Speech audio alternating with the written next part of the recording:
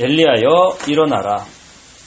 엘리야 하면 불의 선지자, 능력의 선지자. 불을 끌어내렸죠. 그러니까 불을 여러 번 끌어내렸습니다.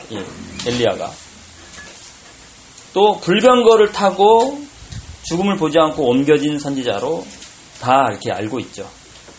더 나아가서는 조금 더 아는 사람들은 엘리야가 열심히 특심이었는데 이 열심히 특심인 그거 가지고 안 되어서 좌절하고 낭망해서 죽고 싶어 하다가 하나님의 그 도우심으로 호렙산까지 가서 하나님의 세미한 음성을 듣는 부분을 떠올리기도 합니다.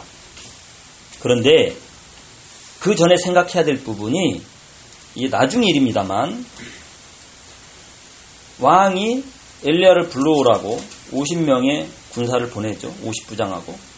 근데 내려오셔서 하니까 내가 하나님의 선지자면 하늘에서 불이 내려서 너희를 태울 것이다. 그러니까 갑자기 하늘에서 불이 내려서 50명을 죽여버려요. 50부장이 50명에게 속했는지 안 속했는지 모르겠어요. 다음 또 50명을 또 보냈어요. 50부장하고. 50명인지 51명인지는 잘 몰라요. 근데 그 50부장이 또 똑같이 얘기했어요. 그러니까 하늘에서 또 불이 내렸어요. 선지자도 그렇게 얘기했고. 그래서 그 사람 태워버렸어요. 세 번째 50부장이 벌벌벌 떨면서 두려워가지고 저를 불쌍히 여기소서 하면서 이제 얘기를 하니까 그제야 하나님이 엘리야에게 두려워하지 말고 함께 가라 이렇게 얘기하셔서 가죠.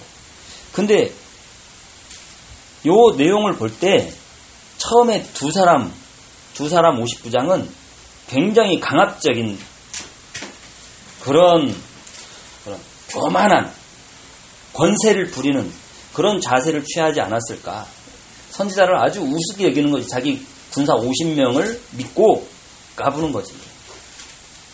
그런 고압적인 태도, 권세 부리는 태도, 그리고 그 선지자를 아주 우습게 여기고 경멸하는 태도, 이런 걸 보이니까 내가 하나님의 선지자 맞다면 하늘에서 불 내려 태워버릴 것이다. 그러니까 태워버립니다. 하나님이 왜 그걸 들어주시겠냐고요. 그래서 세 번째 그 50부장이 두려워 떨면서 제발 저를 죽이지 말아주세요. 태우지 말아주세요. 그러면서 왕이 오시라고 합니다. 막 그렇게 하니까 그제야 가는 그런 부분을 봤을 때 그렇다는 얘기예요. 이해가 되죠. 또 엘리사에게 애들이 막 대머리에 올라가라 막 놀리잖아요. 왜 엘리사가 화가 나가지고 뭐라고 어떻게 했는지 산에서 갑자기 곰이 와가지고 애들을 죽여버려요. 물에 찢어 죽여버려요. 무슨 하나님의 마음을 가진 선지자가 사람을 죽이기를 그렇게 우습게 여깁니까? 애들도 그렇고. 그런데 그 선지자를 보고 애들이 조롱하는 게 대머리였기 때문에 놀린 것이다라고 하는 사람들이 있고, 아니면 그 놀리는 말 자체가 대머리라는 표현을 쓰는 거다라고 하는 사람도 있는데 그게 중요한 게 아니에요. 선지자를 알기를 뭐같이 아는 거예요. 저 어렸을 때요, 마을에 이 거지들이 가끔 이렇게 돌아요. 쌀이나 돈 달라고. 그러면 우리들이 숨어서 놀렸어, 숨어서. 근데 숨지 않고 놀리는 존재가 나타날 때가 있어요. 누구냐? 정신 나간 어떤 사람들이 와요. 여자나 어떤 사람이. 머리를 풀어헤치고, 머리도 안 감아가지고 막 티끌같이 붙어있고, 옷도 두꺼운 옷 입었는데 막 오래 입어가지고 때가 막 번들번들하게 붙어있고 냄새도 많이 나. 그러면 우리가 막 쫓아다니면서 놀렸어요. 저는 심하지 그렇게 하고 그냥 보러 가긴 했지만 그렇게 쫓아다니면서 놀리고 돌 던지는 애들도 있었어요. 그리고 학교에서 여러분 보세요. 잘난 사람을 놀립니까? 좀 부족한 사람을 놀립니까? 학교에서 학생들끼리 놀릴 때 좀 부족한 그런 사람 놀리잖아요. 그러니까 아이들이 선지자를 놀린다는 것은 그 시대에 선지자를 보는 그 시선이 아주 경멸적인 시선으로 봤다는 거예요. 그러니까 50인도 엘리야를 모시러 가서 그렇게 고압적인 태도를 취하다가 죽어버리는 거죠. 그 얘기를 하고 싶은 거예요. 그 시대에 선지자를 바라보는 눈이 어떠했냐 이거예요. 아주 아무 인생에 도움도 안 되고 아주 그냥 발바닥 때만큼도 못하게 생각하는 그런 시선이 팽배했다는 거예요. 가득 찼다는 거예요. 그럴 때 선지자가 엘리야하고 엘리사입니다. 지금은 어떨까요? 지금은 갈수록 그렇게 되죠. 옛날에는 뭐 성직자, 목회자 그러면은 사람들이 굉장히 존경스러운 그런 눈빛으로 보고 했는데 지금은 우습게 여깁니다. 야, 뭐 목사 이렇게 불러요. 일반인들도 그러죠. 그리고 형님 동생 이렇게 하자 그러고 그 정도는 괜찮아요. 근데 막 욕도 막 하고 그러잖아요. 그게 점점점 이 시대하고 닮아가는 것 같지 않습니까? 더 중요한 것은 이 엘리야는 메시아의 길을 예비한 사람이라는 것을 대부분은 이걸 얘기를 안 하고 있어요. 제일 중요한 게 이거예요. 엘리야는 그런 사람들한테 냉대와 멸시와 천대를 받았음에도 불구하고 메시아가 올 길을 예비하는 사람이에요. 그게 제일 중요한데 그 제일 중요한 걸 빼먹죠. 대부분. 하늘에서 불 내렸다 이런 것만 불러 이러고 있는 거죠. 제일 중요한 거는 이거예요. 그래서 엘리야여 일어나라. 이건 뭐냐? 엘리야의 삶을 보고 하나님이 엘리야를 통해서 메시아의 길을 어떻게 예비했는가를 보세요. 그리고 이 예수님은 다시 오십니다. 아멘. 재림의 주로 다시 오십니다. 그러면 우리는 엘리야의 삶을 통해서 하나님이 주신 메시지를 받고 지금 내가 예수님의 길을 어떻게 예비할 것인가를 생각해 보자는 거예요. 아멘. 아멘. 예수님이 재림주로 다시 오십니다. 그 예수님의 길을 어떻게 예비할 것이냐? 예수님이 어떤 분이시냐? 요걸 모르면 예수님의 길을 예비한다는 사람이 엉뚱하게 예비하는 거예요. 엉뚱하게. 그러니까 10처녀가 등불을 켜고 있죠. 근데 5처녀는 슬기로워서 기름을 준비했다 그러는데 5처녀는 등불을 요란하게 켜 있는데 기름을 준비하지 않았어요. 그렇게 될 수 있어요. 뭔가 하나님을 예배한다고 예수님이 재림의 길을 준비한다고 막 열심히 하긴 하는데 기름을 준비하지 않아 버리면 이거는 마지막에 큰 낭패가 아닐 수 없죠. 낭패 정도가 아니죠. 못 들어가니까. 그래서 1번이 뭡니까? 무너진 제단을 수축. 예. 그 전에 무슨 가뭄이 올 것이다, 막 이런 거, 기근이 올 것이다, 이런 거 미리 얘기하고 막 하겠지만 정말 중요한 첫 번째가 뭐냐? 엘리야가 한 거. 무너진 제단을 수축했다는 거. 이게 18장 30절입니다. 엘리야가 모든 백성을 향하여 이르되 내게로 가까이 오라. 백성이 다 저에게 가까이 오매 저가 무너진 여호와의 단을 수축하되. 제가 처음 예수님 믿고 이 부분 읽을 때마다 막 눈물이 나더라고요. 무너진 제단. 왜요? 지금 바알의 선지자는 450명, 아세라 선지자는 400명. 근데 하나님의 선지자는 엘리야 혼자밖에 없어요. 그러니까 하나님 앞에 온전한 예배를 드려야 될 제단이 황폐화된 거죠. 버려진 거죠. 비가 오고 바람이 불고 그러면 이런 것들은 다 무너지게 돼 있잖아요. 손보지 않으면 무너지죠. 손보지 않고 오랫동안 방치돼 있으니까 제단이 무너져 있는 거예요. 아무도 제단 무너진 걸 신경을 안 써요. 왜? 우상 숭배를 열심히 하느라고. 이게 하나님의 마음이 뭡니까? 무너진 제단을 수축하라는 거죠. 왜 이스라엘에 엄청난 기근이 왔습니까? 예, 제단이 무너져서 그래요. 지금으로 말하면 올바른 예배를 말합니다. 올바른 예배. 31절 야곱의 아들들의 지파의 수요를 따라 12돌을 취하니 12지파. 하나님의 제단, 하나님의 교회의 기초돌은 12지파죠. 그리고 신약의 12제자죠. 12사도. 그러니까 10이라는 숫자가 이렇게 쓰입니다. 12아들, 12지파. 굉장히 중요하죠. 12제자. 12돌을 취하니 이 야곱은 여호와께서 옛적에 저에게 임하여 이르시되 내 이름을 이스라엘이라 하리라 하신 자더라. 저가 여호와의 이름을 의지하여 그 돌로 단을 쌓고. 누구를 의지하여 그 돌로 단을 쌓았어요? 여호와를 의지하여. 여호와의 이름을 의지하여. 지금 우리는 예배가 예수 그리스도의 이름을 의지하여 예배드리고 기도합니다. 그 이름이, 예수님의 이름이 아버지의 이름이에요. 아버지께서 주신 이름. 그 돌로 단을 쌓고 단으로 돌아가며 곡식 종자 2 세알을 용납할 만한 도랑을 만들고 도랑을 팠어요.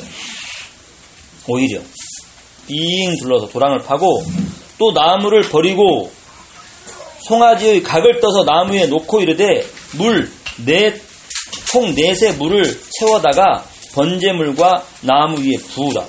거기다 불 지를 건데 물을 부으면 이게 번제물이든 나무든 하겠습니까? 거기다 부으라는 거예요. 또 이르되 다시 그리하라 하여 다시 그리하니 또 이르되 3번 그리하라 하여 3번 그리하니 물이 단으로 두루 흐르고 도랑에도 물이 가득하게 되었더라. 그러니까 이 물이 찰랑찰랑찰랑 하면 어떻게 불이 붙겠냐고요. 하나님의 능력에 불만 가능한 거죠. 그러니까 전적으로 완벽하게 하나님만 의지하는 거예요. 이게 예배입니다. 진짜 예배는 하나님만 의지하는 거예요. 우리나라가 위기에 처했으면 우리는 올바른 예배를 회복해야 되는 거예요. 가서 데모할 것이 아닙니다. 우리의 싸움은 혈과 육에 속한 것이 아닙니다. 내 나라는 이 땅에 속한 것이 아니다. 예수님이 말씀하셨습니다. 하나님의 사람은 이 땅에 싸우는 게 아니라 하나님의 말씀을 전한다고 그랬어요. 우리의 싸움은 혈과 육에 대한 싸움이 아니다. 아멘.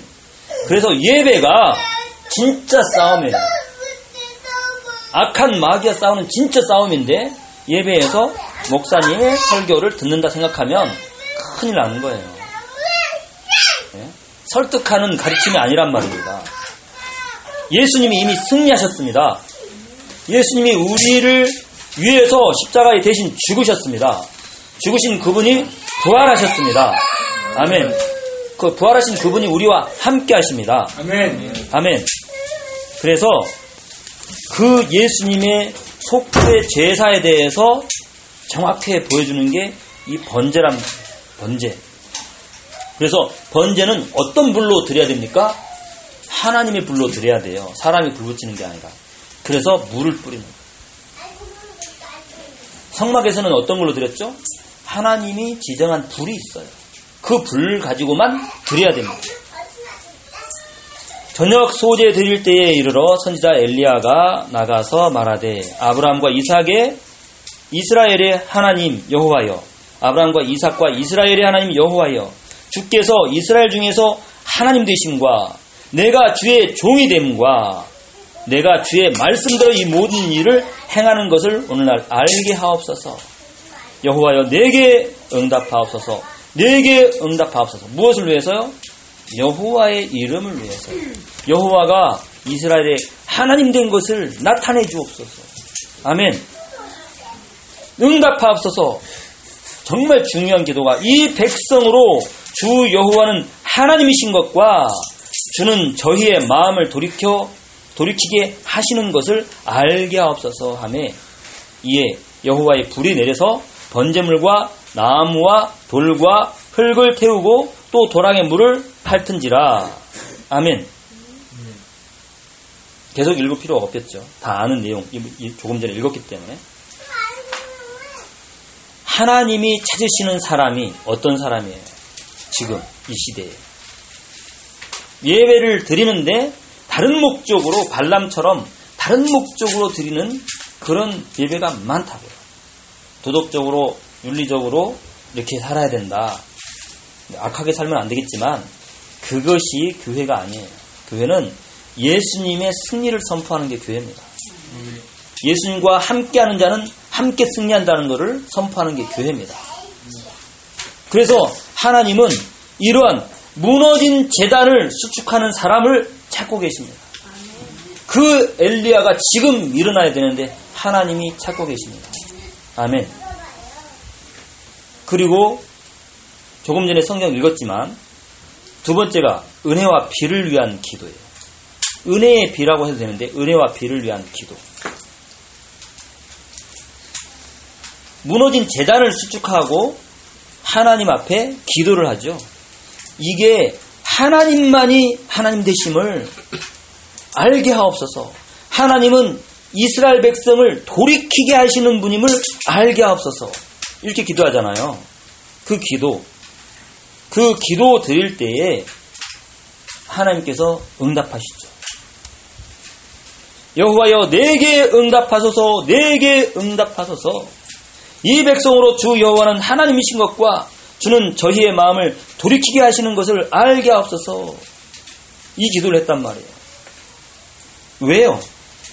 지금 3년 정도의 가뭄이 있어요. 지금 3년째인데 왕상 17장 1절 보면 여호와의 사심을 가리켜 맹세하노니 내 말이 없으면 수년 동안 우로가 있지 아니하리라. 수년 동안 우로, 비도 안 오고 이슬도 안 내린다는 거예요.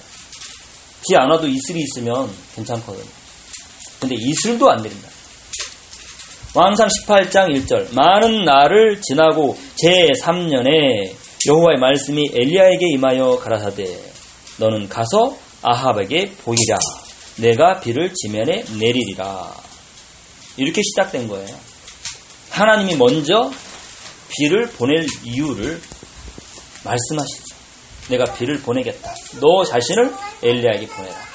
엘리야가 아합에게 얘기했는데 이제는 아합에게 가서 너를 보여라. 엘리야가 다시 얘기하지 않으면 비가 안 올 거예요. 그 비는 세상을 살리는 비잖아요. 세상에 생명을 주는 비.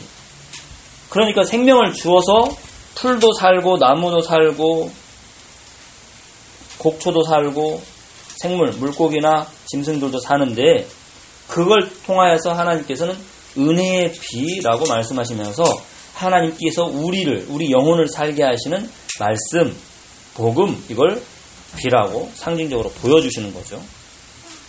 그러면서 이제 아합에게 뭐라 그래요? 큰 비의 소리가 있나이다 라고 18장 41절에 얘기하죠. 이 바알 선지자 450명을 다 죽여버리고 하는 말이 큰 비의 소리가 있나이다 이렇게 얘기해요. 41절 보겠습니다. 엘리야가 아합에게 이르되 올라가서 먹고 마시소서 큰 비 소리가 있나이다. 그리고 이제 제대로 무릎 꿇기 시작하죠. 아합이 먹고 마시러 올라가니라. 엘리야가 갈멜산 꼭대기로 올라가서 땅에 꿇어 엎드려 그의 얼굴을 무릎 사이에 넣고 그의 사환에게 이르되 올라가 바다 쪽을 바라보라. 그가 올라가 바라보고 말하되 아무것도 없나이다. 이르되 7번까지 다시 가라. 계속 갈멜산에서 바닷가 쪽을 계속 왔다 갔다 7번 하는 동안에 엘리야는 뭐합니까? 기도하죠. 얼굴을 무릎 사이에 넣고 기도하잖아요. 은혜와 비를 위한 기도. 44절 7번째 이르러서는 그가 말하되 바다에서 사람의 손만한 작은 구름이 일어나나이다. 이르되 올라가 아합에게 말하기를 비에 막히지 않도록 마차를 갖추고 내려가소서 하라 하니라. 하나님께서 먼저 말씀하셨어요. 내가 비를 주겠다. 이렇게 말씀하셨죠. 그런데 엘리야는 뭐해요? 저 바닷가에 구름이 보일 때까지 계속 기도하잖아요. 하나님의 약속을 붙잡으면 놀고 먹고 쉬는 게 아니라 그 약속이 이루어지기까지 기도하는 것이 올바른 기도예요. 그래서 하나님의 사람은 기도의 사람입니다. 첫 번째, 하나님의 사람은 예배의 사람인 거고, 두 번째, 하나님의 사람은 기도의 사람인 거예요. 그래서 엘리야처럼 하나님께서는 기도하는 사람을 일으키기를 원하는 거예요. 지금 이 시대에 다 먹고 마시고 있으니까, 세상적으로 먹고 마시고 취하고 있으니까 지금 이런 엘리야가 일어나기를 하나님은 원하시는 겁니다. 그러니까 올바른 예배가 회복되고 우상이 무너지고 그때 하나님이 은혜의 비를 내려주시는 거예요. 그런데 네가 나한테 구하여야 하리라. 아멘. 응답의 시작은 무엇입니까? 예배의 회복이에요. 예배의 회복. 올바른 예배의 회복. 열심과 특심의 한계라고 써놨는데 비가 내리니까 아합이 이 아합이 마차 타고 내려가도록 말을 해놓고 이제 엘리야가 허리들을 팍 동에 메고 이스라엘을 향해서 들어가는데 그곳까지 이 갈멜산에서 이스라엘까지 들어가는데 아합 앞에서 달려갔다 그랬어요. 대단한 하나님 능력이 임해버렸죠. 그래서 왕 앞에 달려가는 선지자 엘리야, 왕 앞에 왕의 길을 예비하는 자 세례 요한, 그 엘리야가 예수님의 길을 예비한 엘리야라는 거예요. 그러니까 이게 상징적으로 보여주는 거죠. 그런데 그보다 더 확실한 것이 있습니다. 조금 이따 보겠습니다. 그런데 이 소식을 들은 이세벨이 뭐라 그래요? 내가 내 목숨을 걸고 맹세하는데 엘리야 죽여버리겠다. 이러는 거죠. 감히 지가 이 선지자가 왕을 와라가라 할? 이러는 거죠. 감히 우리 선지자들을 죽여? 450명을? 이런 일은 얼마든지 이 세상에 일어날 수 있어요. 강력한 왕권으로 하나님의 백성, 하나님의 선지자를 죽이려고 하는 일이 얼마든지 있을 수 있고 지금 실제로 일어나고 있어요. 교회는 이슬람권에서는 교회가 계속 불타고 있습니다. 그리고 사람들이 감옥에 가거나 죽고 있습니다. 실제 예수 믿는 사람들이 그 목숨을 내놓고 전도하고 있습니다. 이슬람권에서. 우리 선교사들도 그렇고 선교사들은 조금 더 보호를 받아요. 그렇지만 그 나라 사람들은 진짜 생명을 내놓고 전도하고 생명을 내놓고 예배드립니다. 예배도 생명을 내놓고 하니까 돌을 맞아가면서 예배드려요. 숨어서 예배드리기도 하고. 우리는 이렇게 대놓고 예배드릴 수 있고 창문 열어놓고 대문 열어놓고 예배드릴 수 있는 게 얼마나 감사합니까? 근데 그 감사를 모르면 어떻게 돼요? 먹고 마시는 거예요. 취해버리고 세상에서. 예배를 이상한 우상 숭배같이 드려버리는 거예요. 이세벨이 죽인다 하니까 이게 지금 갑자기 아합이 두려움이 임했어요. 자기 생명을 위하여 19장 3절 그가 이 형편을 보고 일어나 자기의 생명을 위하여 도망하여 유다에 속한 부엘세바에 이르러 자기의 사환을 그곳에 머물게 하고 갈멜산에서 부엘세바까지는 되게 멀어요. 거의 최북단이에요. 거의 최북단에서 거의 최남단까지. 부엘세바 최남단 맞아요. 최남단까지 죽으라고 달려온 거예요. 저 사마리아 거기 근처에 있다가 죽으라고 도망쳐 제일 밑에까지 도망갔어요. 그것도 부족해가지고 자기 자신은 광야로 들어가 하룻길쯤 가서 사환을 유다 부엘세바에 딱 거기 놔두고 자기는 또 더 들어가는 거예요. 더 들어가 하룻길을. 로뎀나무 아래에 앉아서 자기가 죽기를 원하며 이르되 여호와여 넉넉하오니 지금 내 생명을 거두시옵소서. 나는 내 조상들보다 낫지 못하나이다 하고 누워서 잤다 그랬어요. 아니 나를 거두어 가소서 했으면 차라리 그냥 칼 맞고 죽지 뭐하러 도망쳤어. 이게 갑자기 두려움이 임할 때가 있어요. 성공을 하고 나서도 이런 일이 있을 수 있어요. 그 성공은 하나님이 주셨는데 사실은 자기 열심에 대한 성공이었던 거예요. 내가 내 조상들보다 낫지 못합니다 라고 말한 거는요, 조상보다 낫다 낫지 않았다 그게 중요한 게 아니에요. 더 부족할 수도 있고 나을 수도 있는데 비교하는 자체가 지금 잘못된 거예요. 비교하는 자체가. 하나님의 능력은 우리의 능력과 상관이 없습니다. 졸립니까?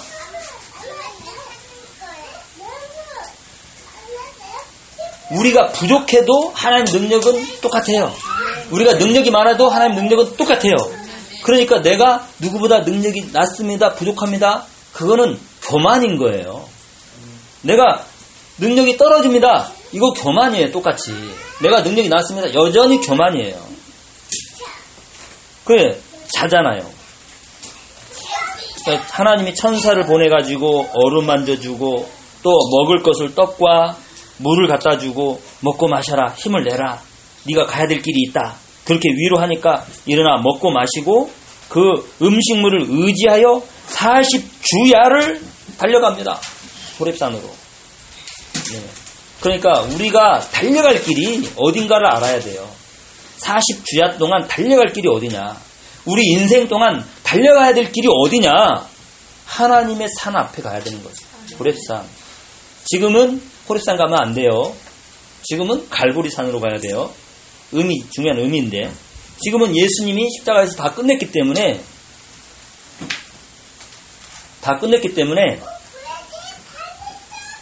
아멘. 일어서라고 돌리면 예수님 앞으로 달려가야 됩니다. 아멘. 나를 죽여주소서 이렇게 내버린 거예요. 하나님이 떡과 물을 먹여주시잖아요. 힘내라.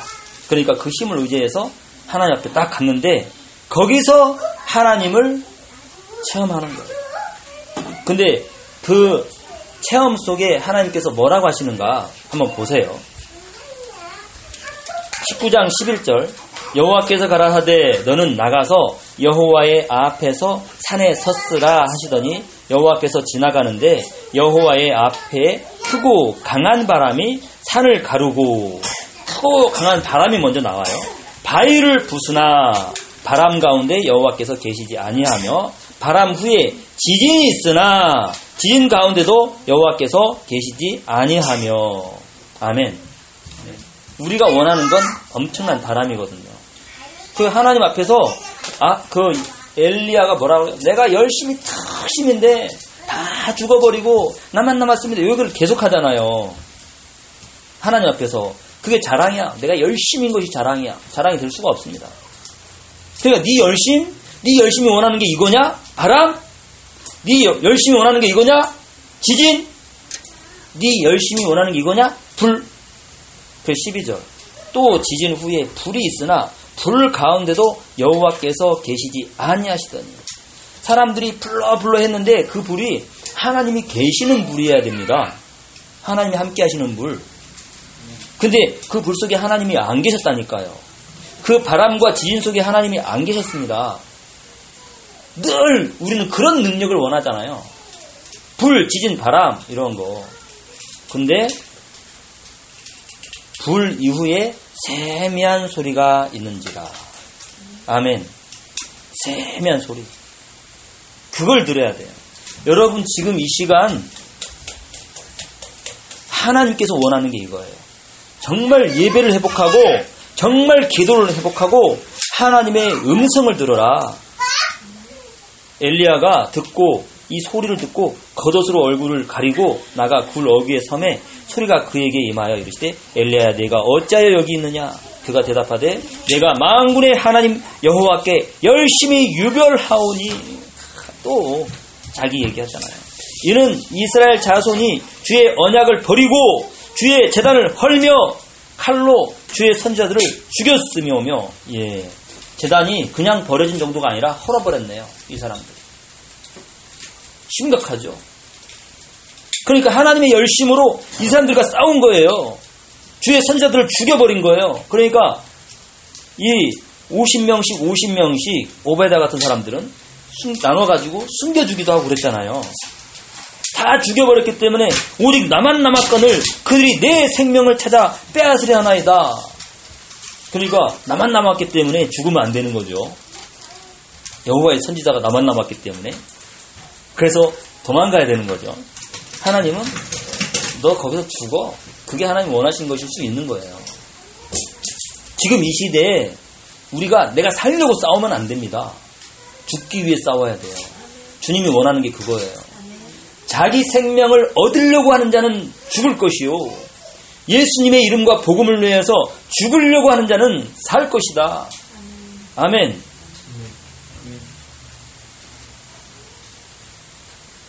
그래서 이제 하나님이 이 말씀을 주시는 거예요.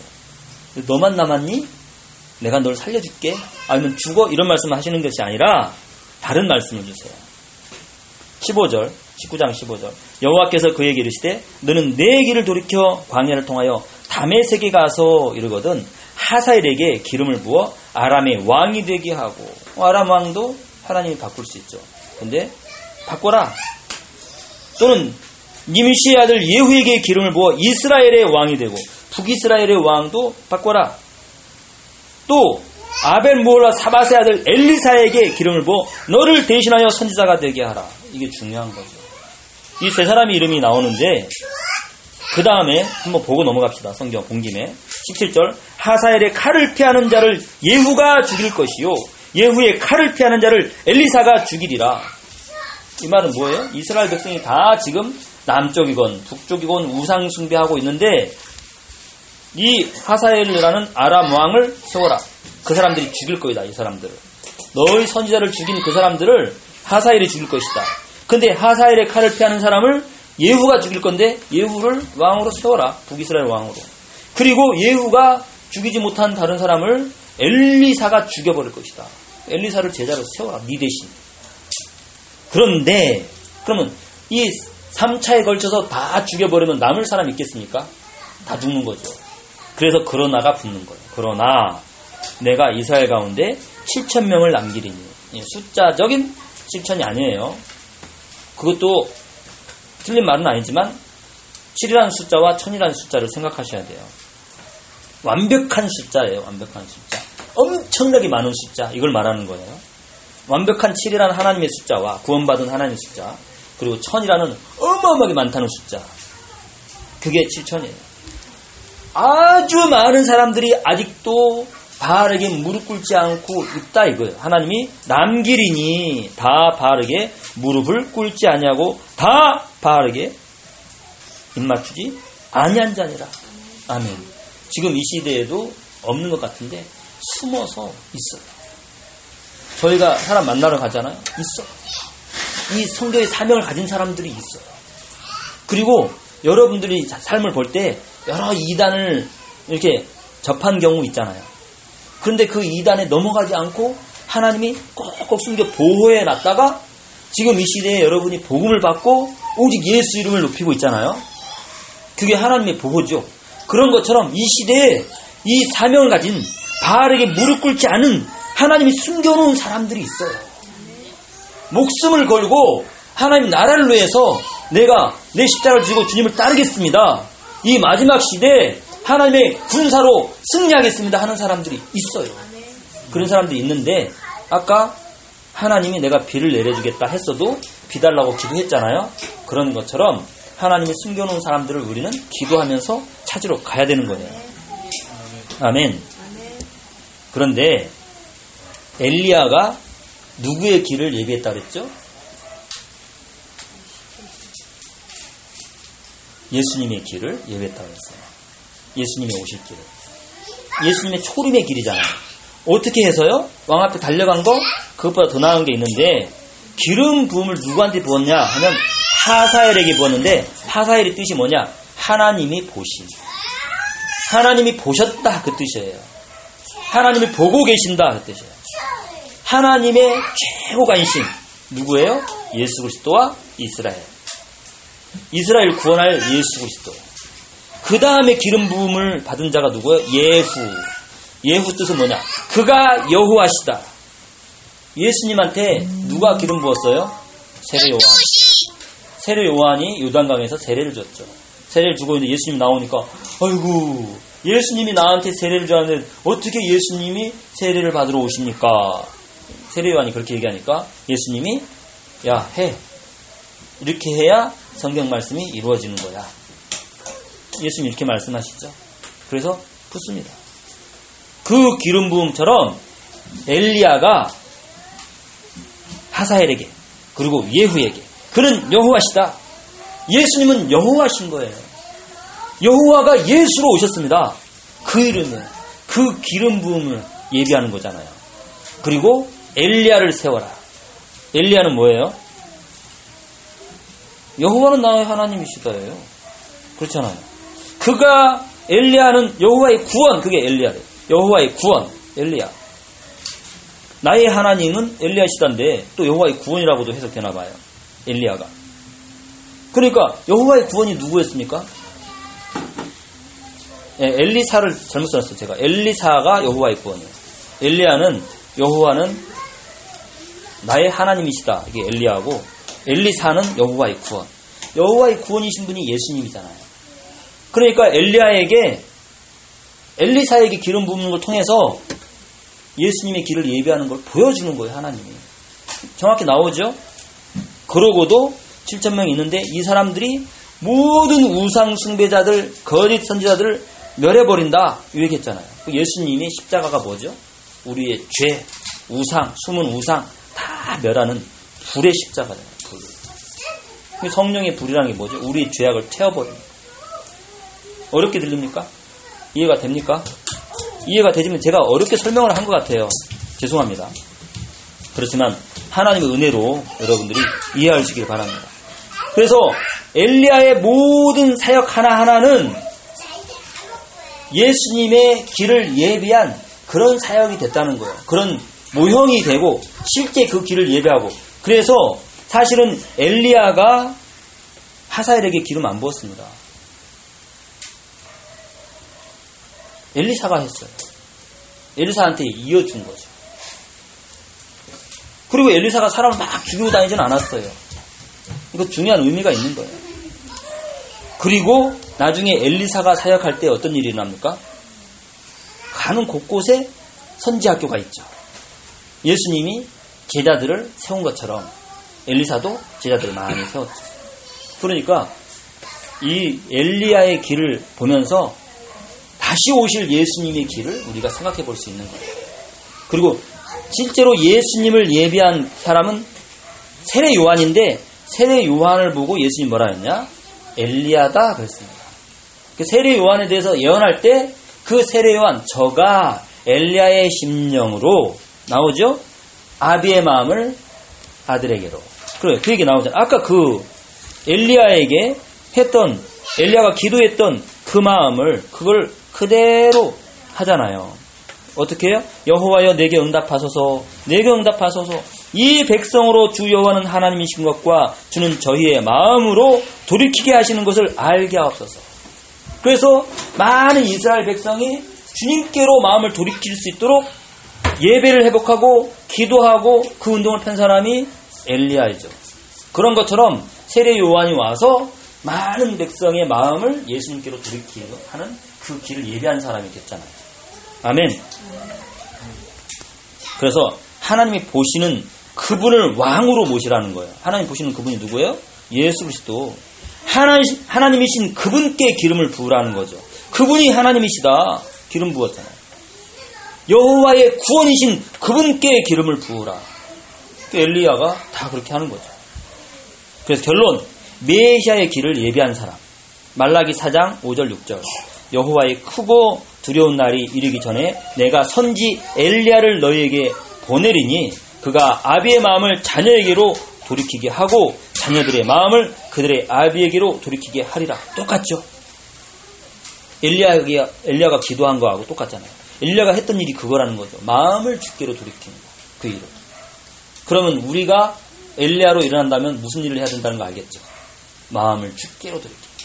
세상을 향하여 있는 그 마음들, 우상 숭배를 하고 있는 그 마음들을 주께로 돌이키는 그 일을 우리가 하는 거예요. 어떻게?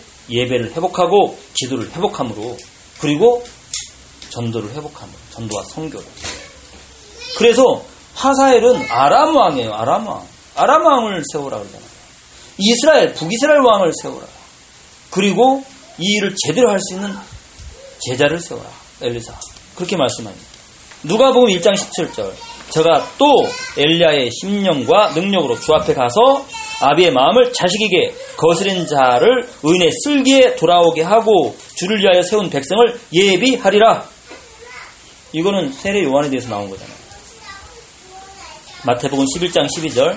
세례 요한의 때부터 지금까지 천국은 침노를 당하나니 침노하는 자는 빼앗느니라. 모든 선지자와 및 율법에 예언한 것이 요한까지니 만일 너희가 즐겨 받을진대 오리라 한 엘리야가 곧 이 사람이라.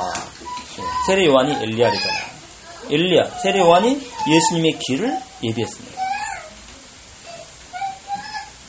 메시아의 길을 예비한 사람이 엘리야라면 지금 다시 오실 재림의 주 예수님의 길을 예배하는 자가 오늘 말씀을 받는 저와 여러분입니다. 아멘. 엘리야처럼 참 예배와 참 기도를 회복하고 참 사명을 회복하여 전도와 선교의 모든 삶을 들여서 예수님의 재림의 길을 예배하는 기름을 준비하고 깨어있는 성결한 신부가 되시기를 예수 그리스도 이름으로 축원합니다. 아멘. 하나님 아버지 감사합니다. 복음에 뿌리 내리게 하여 주시옵소서. 주님이 찾고 계신 엘리야가 오늘부터 일어나게 하여 주시옵소서. 예수님의 재림의 길을 예비하게 하여 주시옵소서. 감사하며 예수 그리스도 이름으로 기도합니다.